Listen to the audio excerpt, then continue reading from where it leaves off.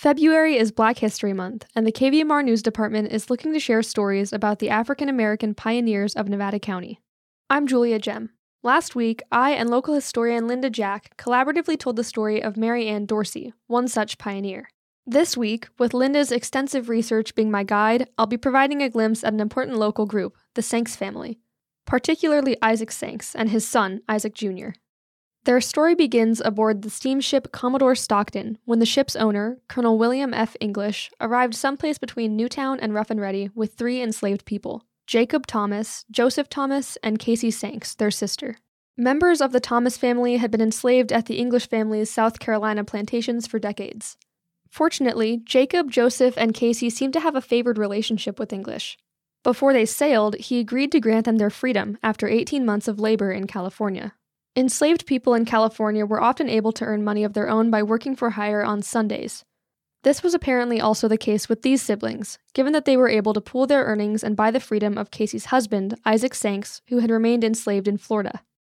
William English died in a gunshot accident on August 27, 1852, and consequently, Jacob, Joseph, Casey, and Isaac seized their newfound freedom. Jacob, the oldest of the siblings, left the state sometime in 1858, joining roughly 800 other Black Californians in heading to Vancouver, British Columbia. He was successful in building a life for himself there before returning to Grass Valley in May of 1861, and unfortunately passing of tuberculosis in September. Prior to his death, Jacob wrote a will. He left his house and 2 vacant town lots to Casey for her lifetime, and then to her children. Isaac worked a number of jobs, while Casey, likely using her inheritance from Jacob, financed mortgages for aspiring buyers in town. She gave birth to 2 sons. The oldest was Jacob, born in 1855, who passed away at age 6. Her second son was Isaac Thomas, born in 1858. Isaac and Casey's home sat on what's presently the corner of Alta and Linden Streets. In 1863, in an article in the Black-owned newspaper The Pacific Appeal, their home was described as follows. The appearance of the house denotes it as the residence of a man of refined taste, whatever may have been his antecedents. Surrounded by fruit trees, flowers, and shrubbery, so tastefully and artistically arranged as to seem almost embedded in a mass of foliage, yet there is nothing out of place nor out of season. A spacious garden in the rear, where vegetables and flowers grow in luxuriance, surround the domain of our humble friend. Joseph also settled in Grass Valley with a home on Townsend Street. Together, he and Isaac operated an ice cream parlor at Hamilton Hall, which was a relatively major entertainment venue. It was located at the corner of Neal and South Church Streets on the lot where Bank of America now stands. Joseph and Isaac's business was advertised as an alternative to the many nearby saloons. They sold ice cream, tea, coffee, fruits, and lunches served in the finest style, including their specialty, a Florida-style gumbo. Hamilton Hall was later destroyed in a fire. As a result of that, Isaac and Joseph moved their business to the opposite side of South Church Street, naming their new location the Little Beauty Coffee House. Isaac and Joseph became highly involved in building the Black community, both socially and politically. Most importantly, they focused on civil rights issues, like ending the ban of testimony of Black people in court cases, abolishing slavery locally and nationally, securing voting rights for Black men, and gaining access to public accommodation and education.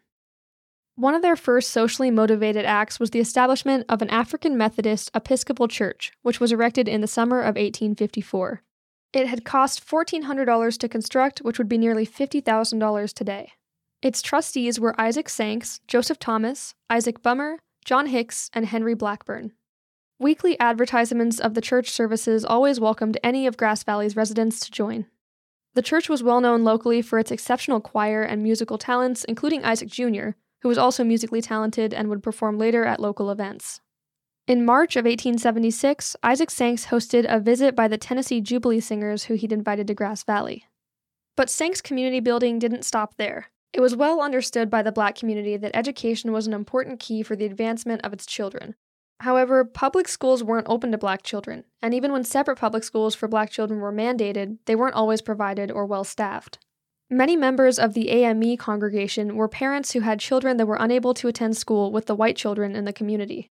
In June of 1864, some of these parents chose to build their own school adjacent to the church. Isaac Sankes initiated a subscription program to help raise the necessary funds. Shortly after this, along with the performance of white children, the Union began reporting on academic performance of the Black children in subjects like geography, spelling, and reading. Isaac continued to be involved in educational matters following these events. In fact, in 1872, he represented Nevada County at the Educational Convention in Stockton to petition the state legislature for equal opportunity for black children. On January 3rd of 1870, in celebration of the ratification of the 15th Amendment, both black and white citizens of Nevada County planned a gala celebration that was to be held on April 12th in Nevada City. Isaac Sanks was one of the vice presidents of that event.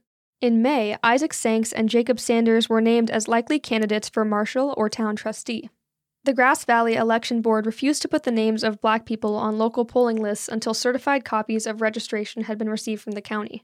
Isaac Sanks personally went to the clerk's office in Nevada City and obtained proof of the registration, then hand-delivered the information to Grass Valley officials. The board added the names of 15 registered black candidates the week before the election. They had the fewest votes of any of the trustee candidates, but they won the distinction of being the first black candidates in California history. By 1882, Isaac Jr. had taken over the operation of the Little Beauty Coffee House. He was also the local recorder for the Weather Service and took sounding records at some of the lakes in the High Sierras. 20 years after his father ran for public office, Isaac Jr. did the same. On September 10, 1894, the Republican Party selected their nominees for township offices for the upcoming election. Isaac Jr. was one of the men named for the position of constable. On May 8, 1894, he received 150 votes, and although he didn't secure the position, he was the first black candidate in California to run on a major party ticket. On December 22, 1892, Joseph died at the county hospital in Nevada City, and Isaac and Casey both died peacefully at home on May 8, 1894, and November 6, 1896.